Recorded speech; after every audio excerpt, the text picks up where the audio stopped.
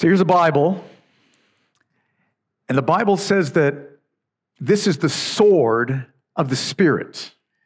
Paul says that in Ephesians chapter 6, which means that when we open up the Bible and we pray over it, we study it, we think about it, the Holy Spirit will use the truth of Scripture like a sword to destroy unbelief that's in our hearts, to conquer temptations that we're facing.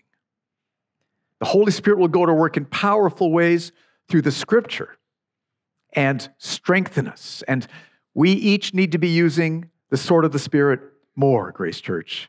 Are you using the sword?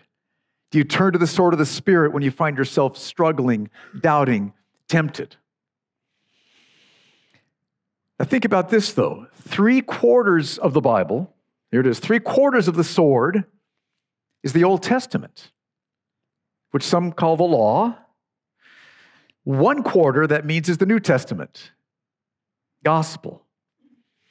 And there's a problem here because many Christians, I find, are confused about, does the Old Testament message match the New Testament message? If this is the New Testament, why do we bother reading the Old Testament?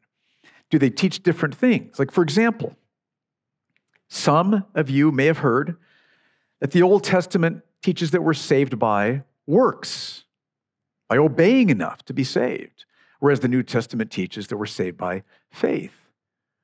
Is that true? And if so, why would we read the Old Testament? Others have heard that the Old Testament teaches that we're saved by our own righteousness, trying to be righteous enough to earn God's favor, whereas the New Testament teaches that we're saved by Jesus' perfect righteousness, which we have given to us by faith. Is there a difference? Others have heard that the law says, do. It's all about us doing deeds of obedience in order to gain favor with God, whereas the New Testament teaches done, that Christ has already done everything necessary for salvation, so we trust Him. Can you feel the confusion? Some of you maybe have wrestled with that. This confusion is a problem because if we aren't confident about the message of the Old Testament, then how much of a sword of the Spirit are we going to have? 1/4 of the sword that we need. If you had a full sword, how many of you would go into war with 1/4 of it? Not wise. And what I'm praying that God will do tonight is answer some of those basic questions about Old Testament, New Testament, whole sword, 1/4 sword, teaching the same thing, teaching something different. We won't answer all the questions, but I hope that we can answer some of the main ones because that's Paul's topic in our next passage in Romans chapter 10, verses 1 through 13. Now, I thought we would start by reviewing what we saw at the very end of last week's passage, the end of Romans chapter 9, because Paul also sets the stage for what he's going to tell us in chapter 10 about the law and the New Testament. So let's ask this question. What did Paul say about the law in Romans chapter 9? Look at verses 30 and 31. Here Paul explains why is it that many Gentiles are becoming Christians, following Christ, whereas many from Israel, many of the people of Israel, are not. Why? Verse 30, Paul says, "What shall we say then? That Gentiles who did not pursue righteousness have attained it. That is, a righteousness that is by faith. But that Israel, who pursued a law that would lead to righteousness, did not succeed in reaching that law."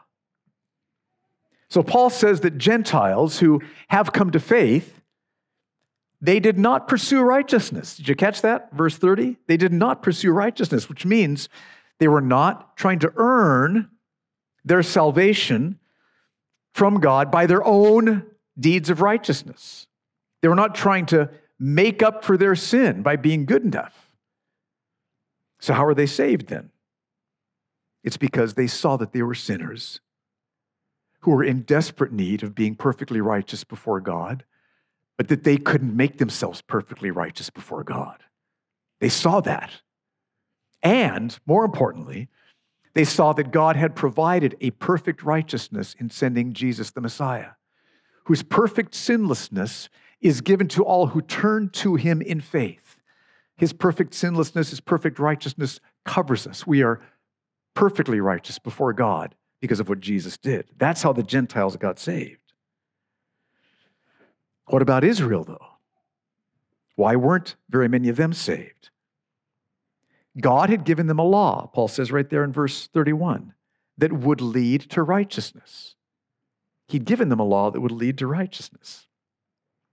And they had pursued that law, but they'd not reached the righteousness. They'd not gained righteousness. Why? Paul answers that in verse 32. Why? Why did they not succeed in reaching that law? Because they did not pursue it by faith, but as if it were by or based on works. God had given them a law of righteousness that would lead to righteousness. They pursued that law, but they didn't reach it. They didn't attain the righteousness because they didn't pursue it by faith. They pursued it as if it were based on works. The Old Testament law was given to them to lead them to perfect righteousness by faith, not by works, by faith. The Old Testament law called Israel to recognize they were sinners. They desperately needed to be righteous before God, and they couldn't make themselves righteous before God.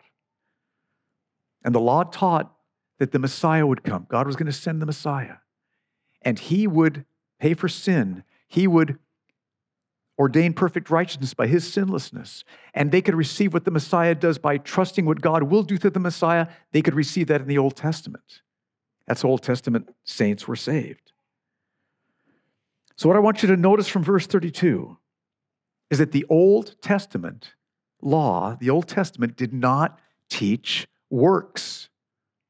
It did not teach salvation by works. That is a mistaken notion, a very confusing mistaken notion. The Old Testament law taught faith in the Messiah, what God would do through the Messiah. And here's the problem, though. Israel, in her pride, did what many of us have done. They took their Bible, which was the Old Testament, and they twisted it into calling for faith, and they made it into something that was calling for them to try to earn their own righteousness, to earn their righteousness before God by their works. They took the law, which taught faith, humility, trusting in what God would do through the Messiah. That's how you get perfect righteousness, as a gift. And they twisted it in their pride. They distorted it, just like we've done with the New Testament, many, many people, and turned it into a system of works. Now, let me illustrate this with Luke 18. This is a parable that Jesus told. This perfectly pictures exactly what Paul is talking about here. I want you to see this. Luke 18, 9 through 14. Powerful parable. He, Jesus, also told this parable to some who, get this next line, trusted in themselves that they were righteous. Trusting in themselves. I'm getting righteous enough. I'm going to be righteous enough to be saved. They were trusting in themselves that they were righteous and treated others with contempt. Verse 10, here's the parable. 2 men went up into the temple to pray. One a Pharisee, a Jewish religious leader, and the other a tax collector, despised tax collector. The Pharisee, standing by himself, prayed thus, God, I thank you that I am not like other men, extortioners, unjust, adulterers, or even like this tax collector. I fast twice a week. Feeling it? Fast twice a week. I'm not hearing any applause yet. I give tithes of all that I get. So this is just reeks of self-righteousness. Pursuing the Old Testament law, not by faith, but as if it were by works.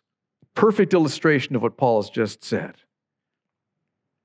But the tax collector, I love this, standing far off, would not even lift up his eyes to heaven, but beat his breast, saying, God, be merciful to me, a sinner. Massive contrast in these two prayers. I fast twice a week. I tithe everything.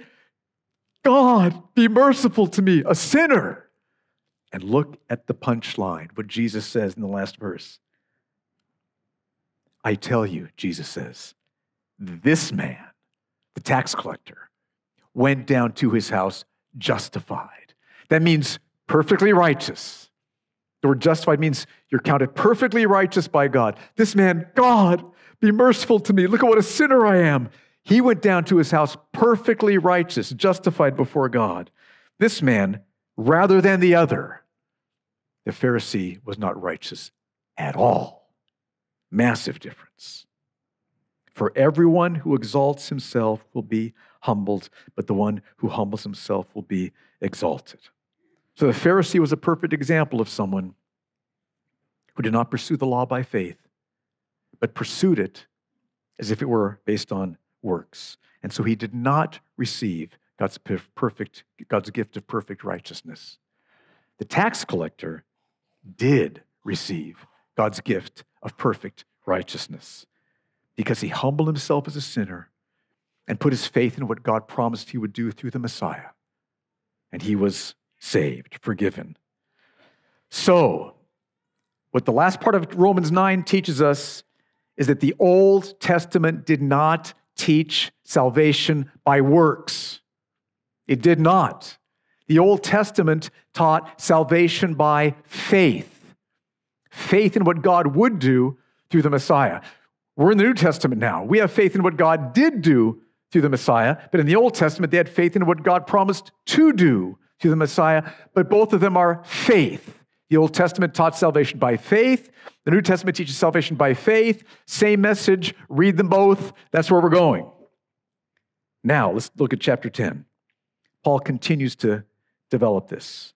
What more do we learn about the law in chapter 10?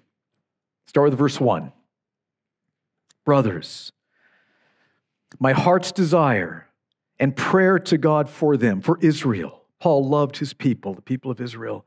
My heart's desire and my prayer to God for them is that they may be saved. For I bear them witness that they have a zeal for God. They're passionate and devoted, but not according to knowledge. They do not understand who God is and how God works. They got it totally wrong. Verse 3, for being ignorant of the righteousness of God and seeking to establish their own righteousness, they did not submit to God's free gift of righteousness. Israel was ignorant of the righteousness of God. How? Why? The Old Testament clearly taught that we can and that we must receive God's gift of perfect righteousness as a gift through faith, not through works. You can see that in Genesis 15:6. It's a beautiful picture of what we're talking about here. Genesis 15:6. And Abraham believed, there's faith, believed the Lord, trusted in the Lord. And what happened? The Lord counted it to Abraham as righteousness, a lifetime of perfect righteousness given to Abraham by faith alone. Right there, Old Testament. Genesis 15:6. Abraham was justified by faith, not by works, just like we're all called, we all can be and must be, need to be. Think about this verse, Genesis 15:6. It's just heartbreaking. The people of Israel find their identity in the fact that they are descendants of Abraham. And how did Abraham become righteous before God? Not by his works, by faith. By faith, Abraham was counted as perfectly righteous before God. It's tragic that they're ignorant of that and that they were and are. Now, the reason Abraham could be counted as righteous is because of what the Messiah would do. We can see that in Isaiah 53:11. This is Old Testament, a prophecy from Isaiah about what the Messiah would accomplish. If you haven't read Isaiah 53, it's all about the cross. The servant of the Lord is Isaiah's name for the Messiah dying on the cross. But look at what we read in verse 11. Speaking of the Messiah, Jesus, out of the anguish of his soul, the suffering, the horrible suffering of the cross, he shall see the results of what he's done and be satisfied. Men and women from every nation, tongue, and tribe saved. By his knowledge, I think that means by trusting him, by people having that faith, that knowledge of who he is, shall the righteous one, my servant, make many to be accounted righteous. The Messiah is going to make many to be accounted perfectly righteous. That's what the Messiah is going to do through the cross and through his own sinless life. And he shall bear their iniquities. So understand, Genesis 15:6, Isaiah 53:11, both those verses are in the Old Testament. It's right there in the book. Remember, like we saw last week, all through the Old Testament, God said there will be a remnant of believers, a remnant of Israel. Lots of Israel, most of Israel through the Old Testament was not believing God's promises and trusting him. But there was always a remnant, like Abraham, like Daniel, like Sarah, like Ruth, okay, Esther, always a remnant. And this remnant, by God's grace, they owned up to what the law was saying. I'm a sinner in desperate need of perfect righteousness. I can't make myself perfectly righteous.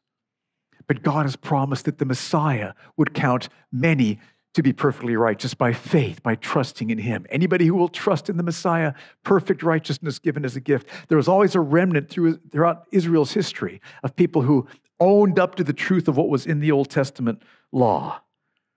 And they put their faith in what God promised to do through the Messiah, and they were forgiven. They were saved. They were gifted with perfect righteousness.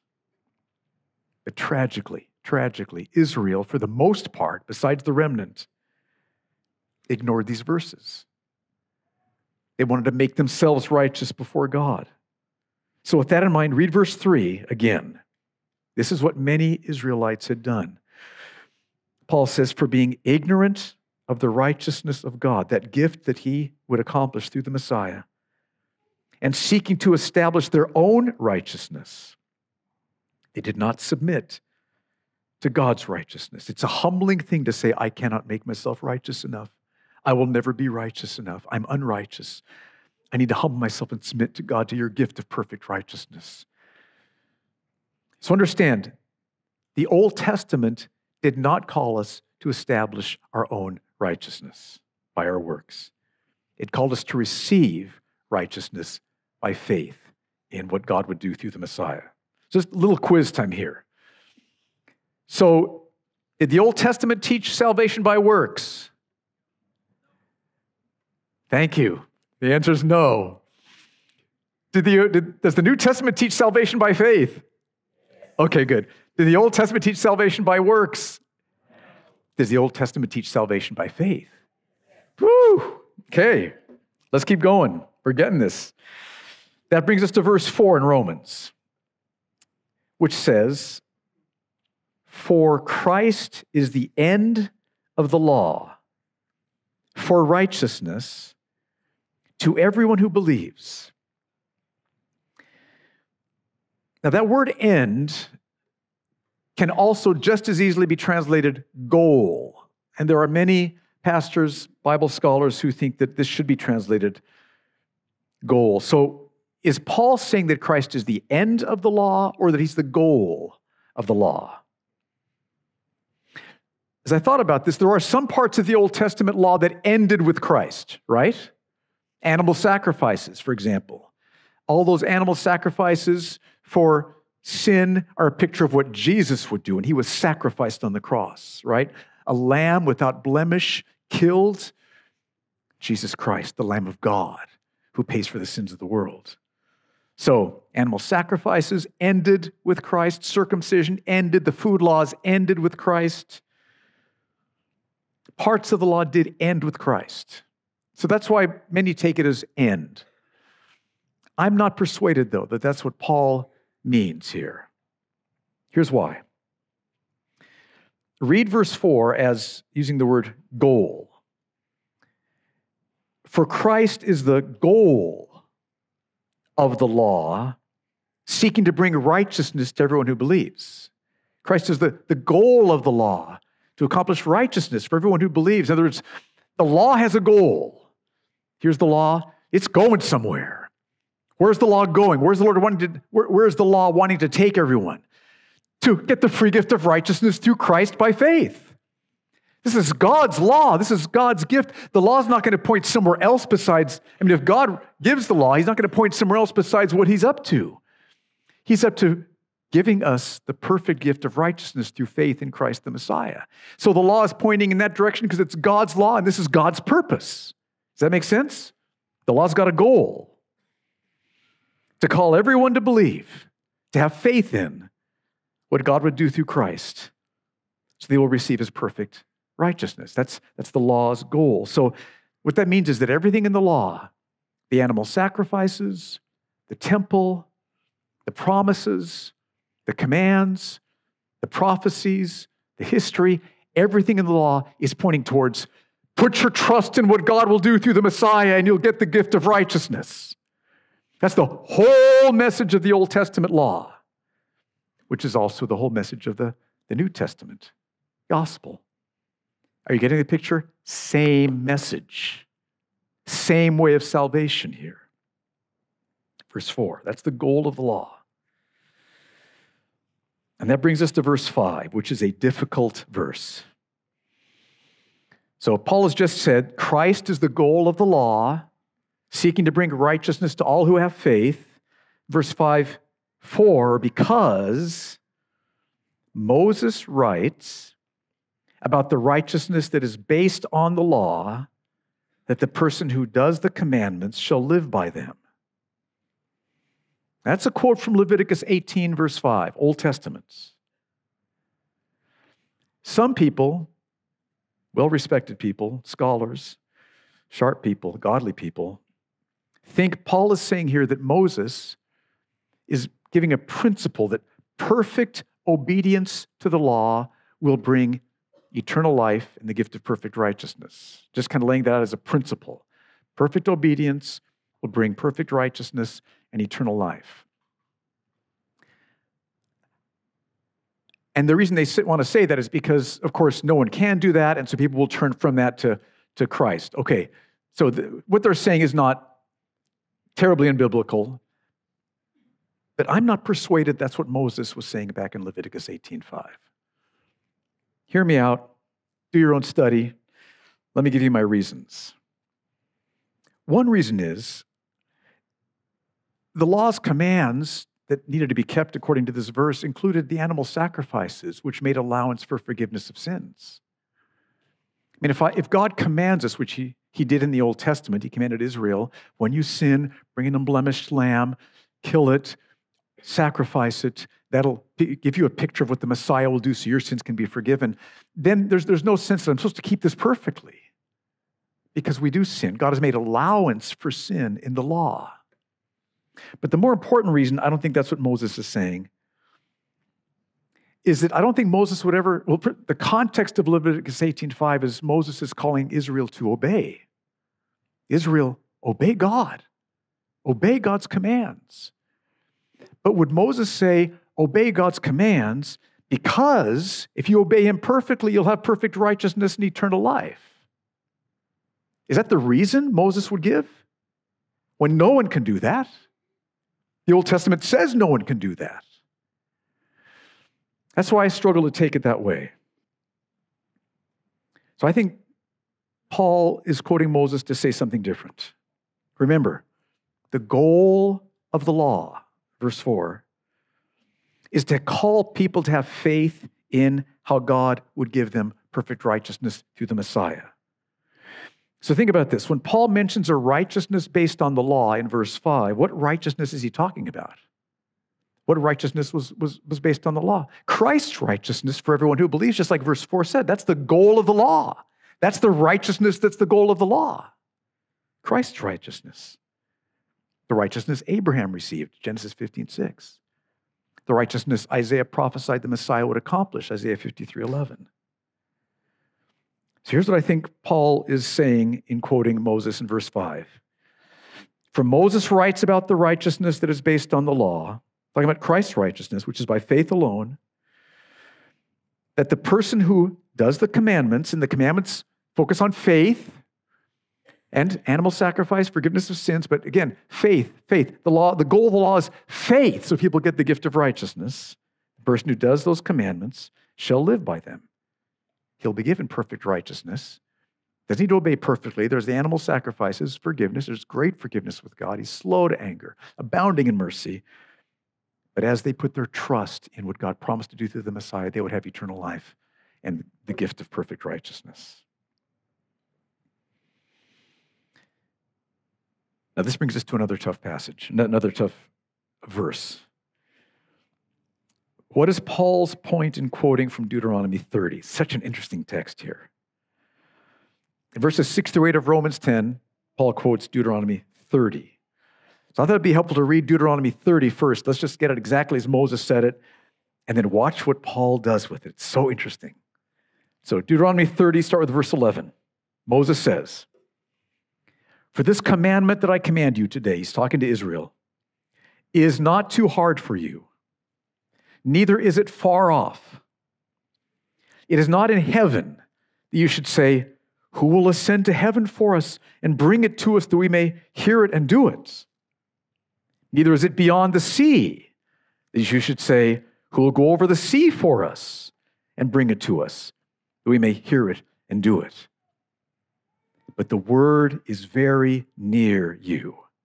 It is in your mouth and in your heart, so that you can do it." Okay, Moses' point is this. God's command, which focuses on faith, trusting what he would do through the Messiah, trusting God's promises, it's not too hard. No one can do it sinlessly. Old Testament teaches that clearly. But by God's grace, we can keep it faithfully. That's what he's saying here. It's not too hard. It does not require extraordinary achievements, like climbing up to heaven somehow to bring God's word down to us. We've got it. Or extraordinary achievements like you got to go across the sea to get the word to us and bring us back. No, we've got it. It's in our mouths. It's in our hearts. God's written it on our hearts. It's here. Now look at how Paul quotes this passage in Romans 10, 6 through 8. Look at how he brings Jesus in. This is just beautiful, what he does. But the righteousness based on faith, remember that was the goal of the law. The righteousness based on faith says, "Do not say in your heart, 'Who will ascend into heaven?' That is to bring Christ down, or 'Who will descend into the abyss?' That is to bring Christ up from the dead." But what does it say? The word is near you, in your mouth and in your heart. That is the word of faith. That's the heart of the commands, the word of faith that we proclaim.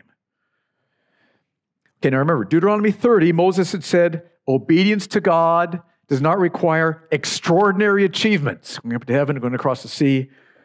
In Romans 10, Paul explains why. It's because Christ has done the extraordinary achievements. That's why. Christ has come down from heaven. Stunning to think about. God has come down and been born as a baby. Extraordinary achievement. That's what Jesus did. Our Jesus did that. And he's risen from the dead. And if you think you're going to rise from the dead by your own power, impossible. Christ rose from the dead. He came down from heaven, extraordinary achievement. He rose from the dead, extraordinary achievements. And coming down from heaven and rising from the dead covers Jesus' entire life and ministry. He was born of the Virgin Mary. He grew up. He ministered. He died on the cross. He rose from the dead. That's his whole ministry is what Paul is talking about here. And so Paul's point is Christ has done all that's needed for our salvation. Everything that's needed to be completely saved, he has done. Birth, life, perfect righteousness, death, resurrection. So what's left is that we put our faith in what he's done. And we trust him to save us. Trust him to forgive us for all of our sin. Trust him to clothe us with his perfect righteousness. Trust him to progressively change our hearts so we become more and more and more obedient, which he promises to do and he will do for all of us. Trust him to satisfy our hearts in his presence. Trust him to welcome us into the new heavens and the new earth. He's done everything. We come and we trust. I need to trust. I can't do anything more than trust. You've done everything. I trust you, and he will do everything for us to save us. So what's Paul's conclusion? What does this mean for us? Start with verse 8. We'll go from verses 8 to 13 to see Paul's conclusion. Verse 8. But what does it say? Again, this is the end of the Deuteronomy 30 quote. The word is near you. It's in your mouth and in your heart. That is the word of faith that we proclaim. Because if you confess with your mouth that Jesus is Lord and believe in your heart that God raised him from the dead, you will be saved. Now, Paul's point is not that we confess one with our mouth and we don't believe that one. We just confess it. And we believe the other one with our heart, but we don't confess it. No, we confess and we believe both of these. That's what Paul's talking about here. We must confess with our mouth that Jesus is Lord. And if we confess that genuinely, which is what Paul's talking about, we will believe it in our heart, right? You don't genuinely confess something you don't believe. You'll believe it. And if you believe in your heart that God raised him from the dead, if you really believe that, will you confess it with your mouth? You betcha. So it's not confess one, believe the other. Paul's talking about believing in our hearts genuinely, so we confess with our mouth that Jesus is Lord and that God has raised him from the dead and will be saved. In other words, Paul is saying, this is his conclusion from Deuteronomy 30, that Deuteronomy 30 teaches we are saved by faith. Confess with our mouths, believe in our hearts, Jesus is Lord, God has raised him from the dead. That word of faith, believing that is how we're saved. Deuteronomy 30 says the same thing that the New Testament says. Old Testament, saved by faith. New Testament, saved by faith. Same message. Then verse 10.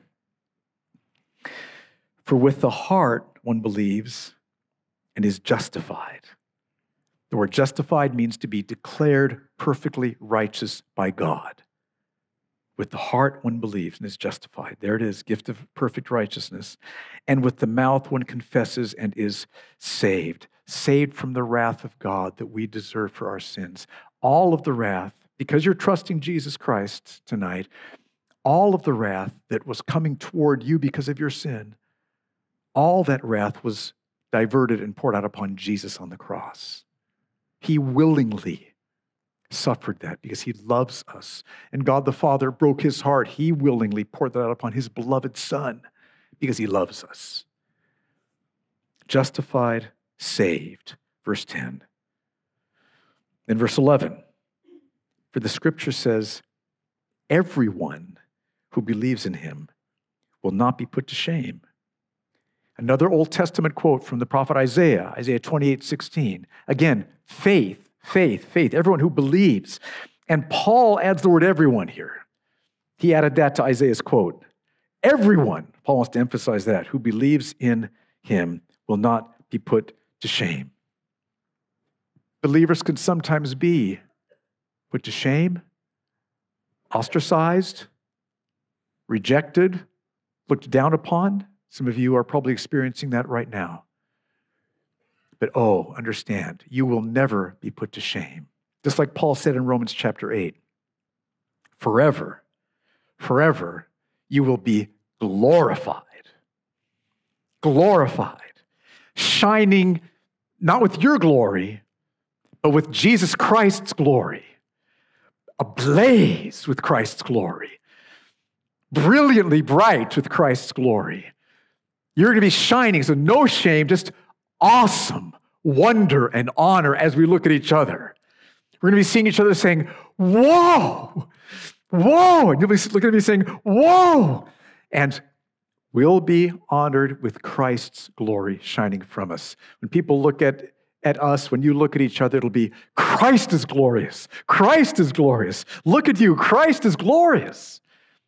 Forever, no shame, shining with glory. Verse 12. For there is no distinction between Jew and Greek, for the same Lord is the Lord of all, bestowing his riches on all who call on him. Calling on him is another word for faith, really, just like the tax collector in Jesus' parable. God, be merciful to me, a sinner. He's calling upon the Lord, and that's an expression of faith. I'm a sinner. I need your mercy. I'm trusting you for your mercy. Calling upon the Lord. And God bestows riches on all who call upon him. Don't think physical riches, material riches. That's nothing. He will provide everything for each of us that we need in this life to do what God's called us to do. He's promised to do that. It's not what Paul's talking about here. Remember, end of Romans chapter 9? He will bestow the riches of his glory upon vessels of mercy. That's all of us who are trusting Christ. The riches of his glory. Seeing his glory face to face, like we just sang from the Psalm 23 song. And then verse 13, for everyone who calls on the name of the Lord will be saved. That's a quote from the Old Testament, prophet Joel, Joel 2:32. See how Paul is piling up Old Testament Scripture, Old Testament Scripture, Old Testament Scripture, Old Testament Scripture, faith, faith, faith, faith, not works, not works, not works, not works, gift of righteousness, gift of righteousness, gift of righteousness, gift of righteousness through the Messiah. Old Testament, do you see that? Same message as the New Testament. Same.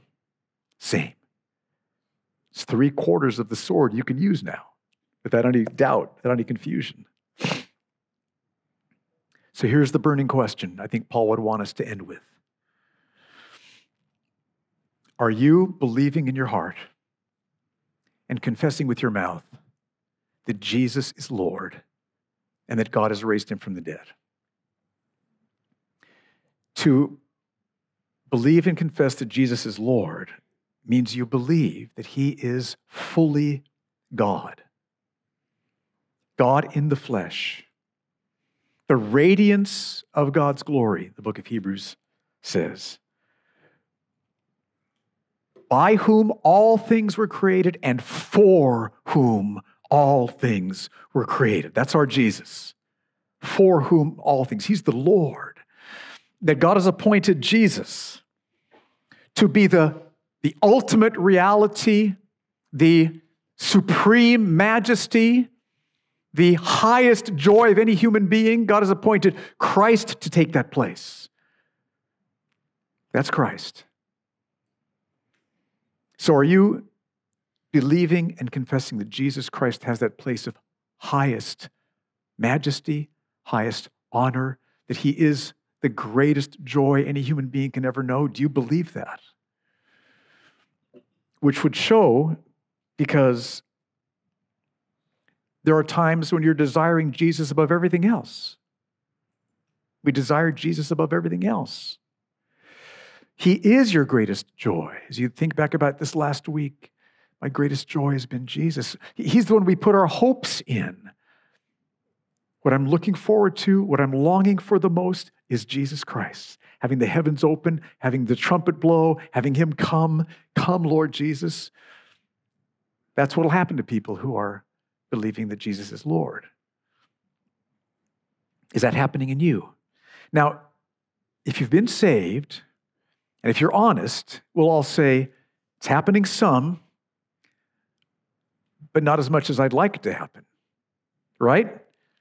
Remember the old hymn, prone to wander, Lord, I feel it. Prone to leave the God I love. That's what all of us struggle with, if we're honest. Are we going to be honest tonight? Let's be honest. We all struggle with that. We have times when we experience that. He is my hope. He is my joy. He's my strongest desire. And there's times where we're like, oh man, I know it should be, but I'm really thinking about this over here or this over here, right? Church, we all deal with this. And that's why we also need to believe that God has raised him from the dead. Why? Because the resurrection of Jesus shows that his death was not the death of a criminal, but the death of the God-man who was paying for all of our wandering, right? And that what raised him from the dead was the power of the Holy Spirit, who Paul said back in chapter 8 is the same Spirit who's indwelling us and who's strengthening us. So we will use the sword to fight unbelief. We'll use the sword, the whole sword, 3/4 and 1/4, the whole sword, to fight against temptations that come, temptations to wander away. We'll use that, and the power of the Holy Spirit will again and again and again strengthen us, strengthen our faith, conquer temptations again and again. So we're back. We're back. And then we start to wander again. Pull out the sword. Start hacking. We're back. He's Lord. And God raised him from the dead. Are you believing in your heart and confessing with your mouth that Jesus is Lord and that God has raised him from the dead? Believe that. Jesus is Lord, incomparable majesty, and God did raise him from the dead. He's the Savior who forgives us and changes our hearts again and again and again. Let's stand and pray.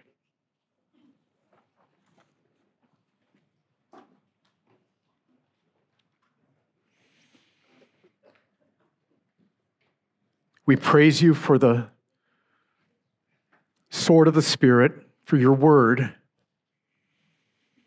that 3/4 of it is saying the same thing as the last quarter of it, that the Old Testament, same message as the New Testament. I pray that right now you'd strengthen each of us in believing in our hearts and confessing with our mouths that you, Jesus Christ, are Lord. And Lord, that we'd be relying on your death on the cross to forgive us for the times when we are wayward, and that the power of your Holy Spirit would change our hearts again and again to bring us back. Do that for the glory of your name. In Jesus' name we pray. Amen.